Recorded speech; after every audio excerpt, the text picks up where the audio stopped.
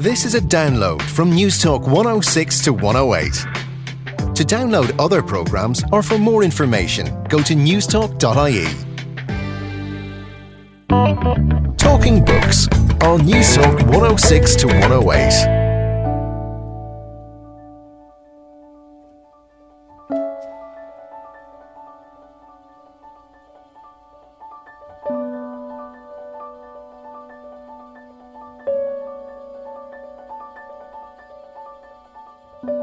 In the parrot sketch, in the British television comedy series Monty Python, a customer returns to a pet shop where he has earlier bought a supposedly living parrot. The owner refuses to accept that the bird is dead, and the confrontation leads to what David Crystal describes as a glorious outburst of deathly lexicon. So here goes. Customer: he's bleeding demised. Owner: no, he's pinning. Customer: he's not pinning. He's passed on. This parrot is no more. He has ceased to be. He's expired and gone to meet his maker. He's a stiff, bereft of life. He rests in peace. If you hadn't nailed him to his perch, he'd be pushing up daisies. His metabolic processes are now history. He's off his twig. He's kicked the bucket. He's shuffled off his mortal coil, run down the curtain and joined the bleeding choir invisible. This is an ex-parrot. Hello, good morning, and you're very welcome to Talking Books. I'm Susan Cahill. Do dictionaries hold a mirror up to society? On this week's show, celebrated linguist David Crystal talks history and language, the golden age of grammar, and how to die linguistically in his fascinating new book, Words in Time and Place, exploring language through the historical thesaurus of the Oxford English Dictionary. And have we misunderstood Shakespeare's sonnets? Scottish poet and musician Don Patterson talks Shakespeare, craft, and how to become a better reader. This is a show about inventiveness and culture, genius and imagination, euphemisms and some rocking terms of endearment. But first, what does Shakespeare's sonnets mean to the 21st century reader?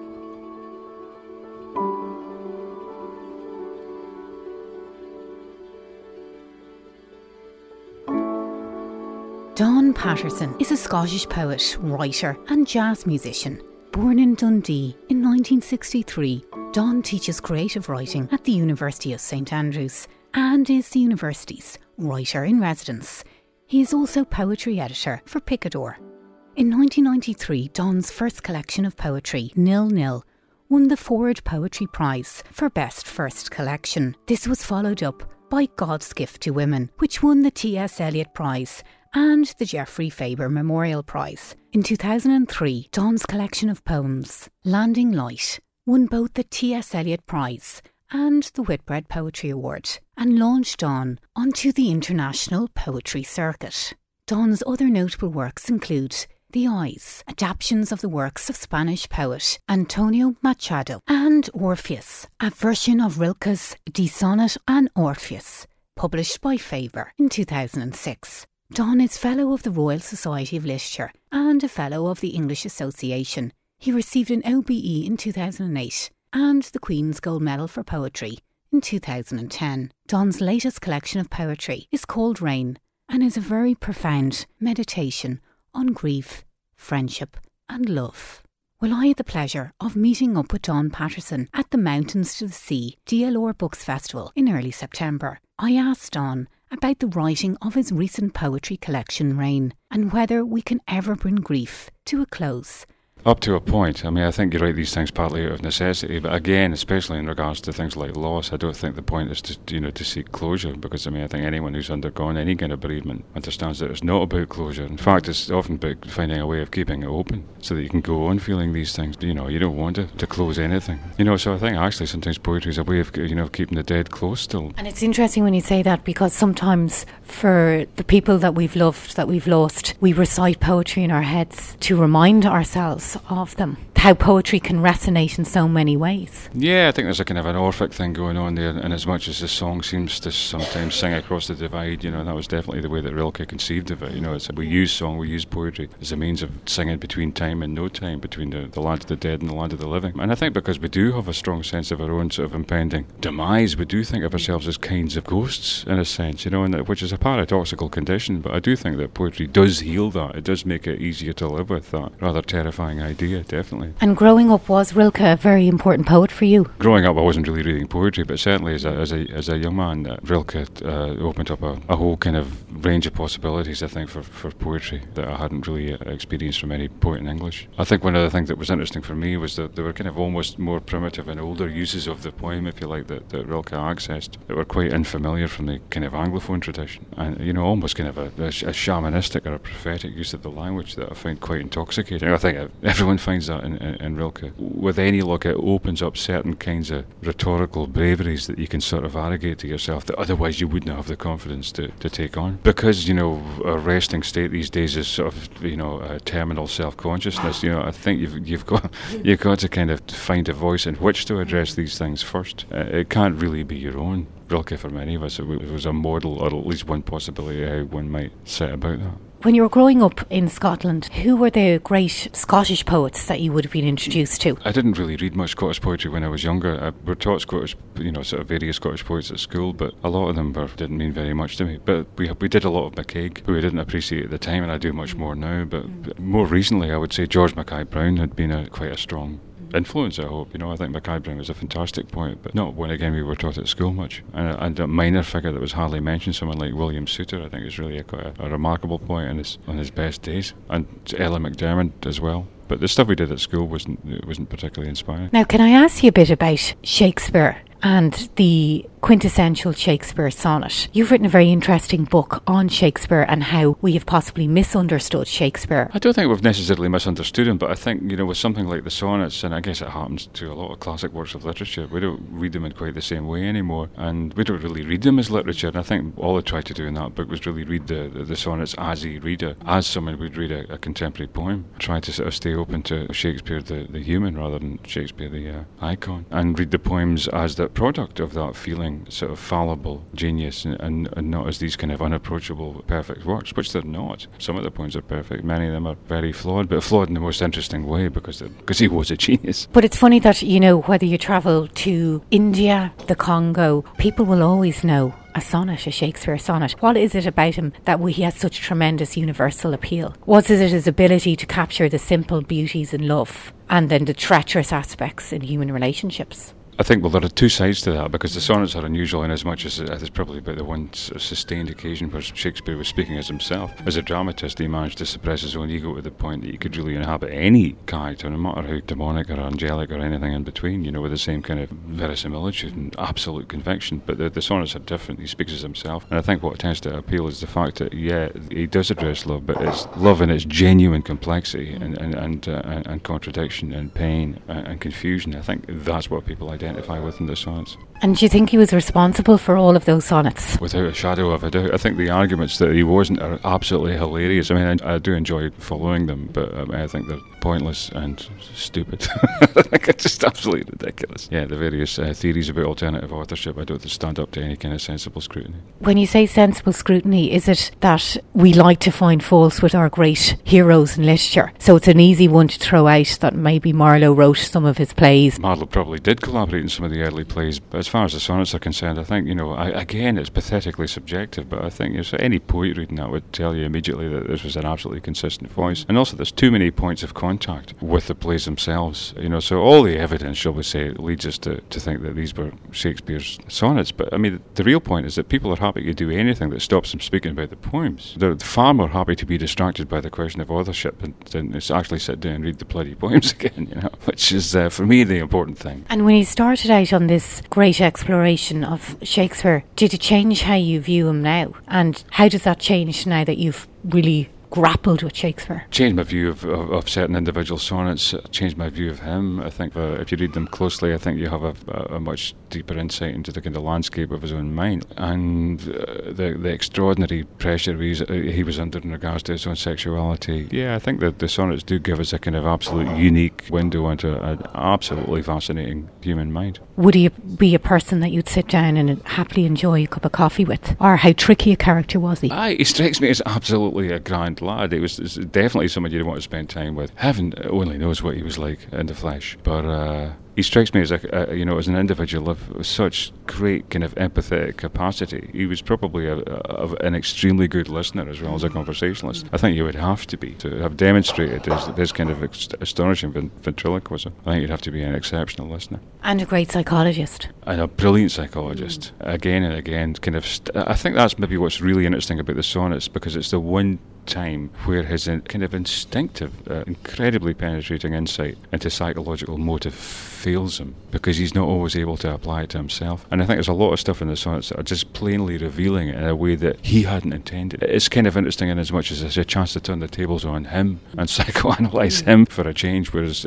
mostly it's been the other way around, him looking at us. And despite all the successes, he's possibly as vulnerable and as bonkers as the rest of us. Or more so, I think. Yeah, at least as bonkers as the rest of us, which of course is gratifying, I suppose. I do think Sonnet 18 is an act of the most unbelievable perfection in terms of human speech. Well, I can see clearly that I can't twist your arm to compare me or you to A Summer's Day.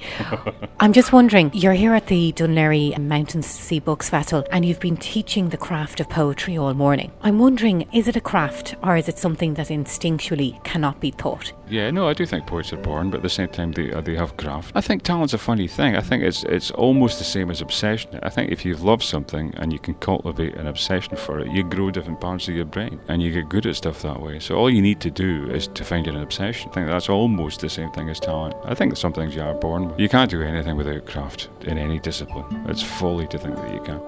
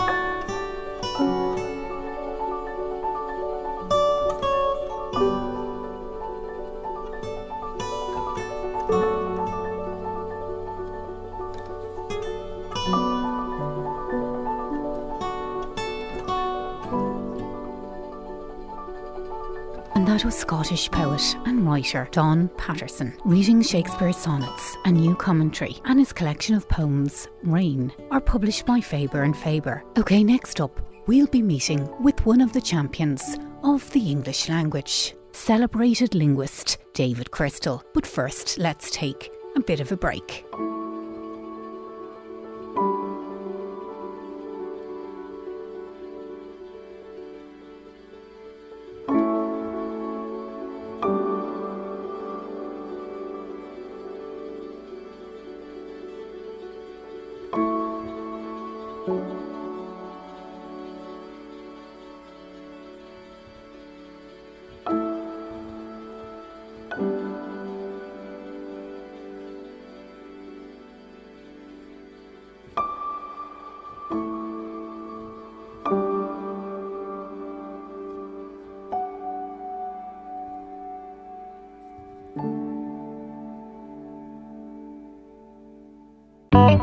Talking Books on Newstalk 106 to 108.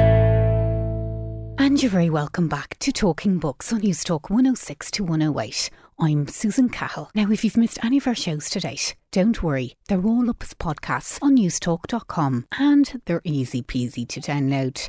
All you need to do is go to newstalk.com/talking books and we have some very handy apps for iPhone, iPad and Android, and I think it's fairly straightforward from there. Okay, let's now move into a very illuminating space, the relationship between language and history. If you lived in 1800, which words existed in English to let you talk about money or the weather, or in 1600, or any time in the history of language? Fascinating questions and not easily answered. Well, not unless you're the world-renowned Lisbon-born linguist David Crystal. David Crystal is a writer, editor and internationally celebrated expert on the English language. David's latest book, Words in Time and Place, Exploring Language Through the Historical Thesaurus of the Oxford English Dictionary, is one fascinating and hugely entertaining read. In Words in Time and Place, David takes 15 themes and explores the language in these areas over time, explaining when new words appeared and what such changes say about the times in which they emerged. So, for example, we get swelt to sunk, words for dying, from mint to dosh, words for money, and from dizzy to numpty, words for a fool. Words in Time and Place highlights some classic texts in the English language, and, not surprising, it has a lot to say about the impact of William Shakespeare on the development of modern English. In Words in Time and Place, David writes, in Act 2, Scene 2 of Shakespeare's Romeo and Juliet, Romeo tries to swear his undying love to Juliet. By yonder blessed moon, I vow. Juliet cuts him off. Oh, swear not by the moon, the inconstant moon. Romeo, totally taken aback, asks her, what shall I swear by? To which Juliet replies, do not swear at all, or if thou wilt, swear by thy gracious self. If Romeo had the historical thesaurus of the Oxford English Dictionary available, he would have had little trouble finding an original and apt expression, for this section of the work contains over 300 options. Well, over the weekend I got a chance to chat with David Crystal, and I asked him about the variety of words out there for every possible experience, and why we should all have a thesaurus to hand. Well, I think the first thing to appreciate is the difference between a dictionary and a thesaurus. Everybody knows what a dictionary is. In a dictionary, you know a word and you want to look up the meaning or the spelling or something. In a thesaurus, it's the other way around. You've got a vague idea about a meaning that you want to express, but you can't think of the word, so you need a book to look it up. So what a thesaurus does is it gathers all the words in the language and groups them into themes, whatever it is you want to talk about, words to do with the weather or words to do with colour or whatever it might be. And when you go to that part of the thesaurus, you see all these words there together, and you can find the word that you want to say. Now, thesauruses have been around quite a long time for the modern language. So if you want to look up the words that are grouped in meaning for the present day, that's not difficult. But nobody has ever done a historical thesaurus before. In other words, not which words are available in 2014 or 2015 to talk about the weather, but which words were available in Shakespeare's time or in Chaucer's time or at any other period in the history of the language. And that's what a historical thesaurus does, and that's where the idea came from. And what's very interesting there is the words chosen offer you a huge window into society and the values in society and who was doing what in society, because the words used were very relevant to the experience of the person who was using them. That's exactly right. Some of the topics are insights into social history. There's no other way to describe it. I mean, if you go back, for example, and look at all the words for dying and death, you know, when you were in Anglo-Saxon times, the way in which they thought about death being a sort of heroic thing that you do in battle is very different from the way you think about death when the Bible comes to the fore and religious people start to talk about heaven and the afterlife and things like that. And then you go through a period where you get some more atheistic sorts of comments about death. And as you go through history, you find these different periods of belief and ways of thinking about things coming to the fore in the language that you use. And so what a thesaurus does is it tries to show that kind of evolving pattern. And a pattern, incidentally, which is, of course, still going on today. So, for instance, if you take all the words to do with, you know, one of the chapters in the book talks about words for old people. Well, you know, how do you call old people? When you go back in history, they're really really given a very bad press indeed and given all sorts of disgusting names. These days, we tend to talk about them in a much more respectful way, talking about senior citizens, for example, and the like. All these words give you that kind of sense of where we come from and where we're going. There was very different words for prostitute and, you know, how people skirted over, I suppose, how would you phrase this, the sensitivities of the word. Well, that's right. Once upon a time, prostitutes were prostitutes. There we are. You'd simply talk about them in that very direct way. But in the 18th century, this was the century of politeness, of manners, of people not wanting to call a spade a spade. So that's when you get phrases like, you know, ladies of the night and things of this kind coming along. And then in the present day, you get a change again with people wanting to, some people at least, and it shows up in the language, wanting to show that it's a profession like any other and the ladies in question need to be given a degree of respect. And so whatever your point of view about this, what you find is that the history of the vocabulary of a language reflects all these different nuances and attitudes and gives you a better insight into the way people think than any other source can do. And David, it's very interesting to read how words have changed over the centuries and our use of words. I'm wondering, how influential was Shakespeare to the development of the modern English language, or has his role been overplayed? Well, I think it's been overplayed a bit, but not that much. I mean, when people started putting dictionaries together, the big Oxford English Dictionary, the great historical dictionary of the English language, one of the big sources they went to was Shakespeare, and they went through Shakespeare with a tooth comb, and every little usage that he produced went into the dictionary. As a result, everybody thought, you know, Shakespeare basically invented the English language. Now, what's happened since is that lots of other authors have been studied in this way, especially now that the internet is available. Most of the plays that were written in Shakespeare's time are now available online, and so people can search these plays and see how other people used words, not just Shakespeare. So what's happened is this, that originally people thought that Shakespeare invented about 2,000 or so words in the English language, words and idioms too as well, of course, you know, idioms like to the manor born and things like that. For a long time people thought it was like that, which was an amazing number because, you know, inventing 2,000 words, that's tremendous. You and I would be delighted if we invented just one word in the English language, let alone 2,000. Anyway, over the past 10 or 20 years, that figure's come down quite a lot. So it's now around about, people think now it's around about, say, 1,000 or so, you know. But even words like assassination seem to be his, or some of the more inventive words, like when Lady Macbeth calls on the powers to unsex her, you know, to take away her sex and make her more like a man. A word like unsex is clearly a creative usage by Shakespeare. And when you add up all those words, you get around about 1,000, which is still an amazing total. And I think probably the idioms are even more influential than the individual words because they're things that we use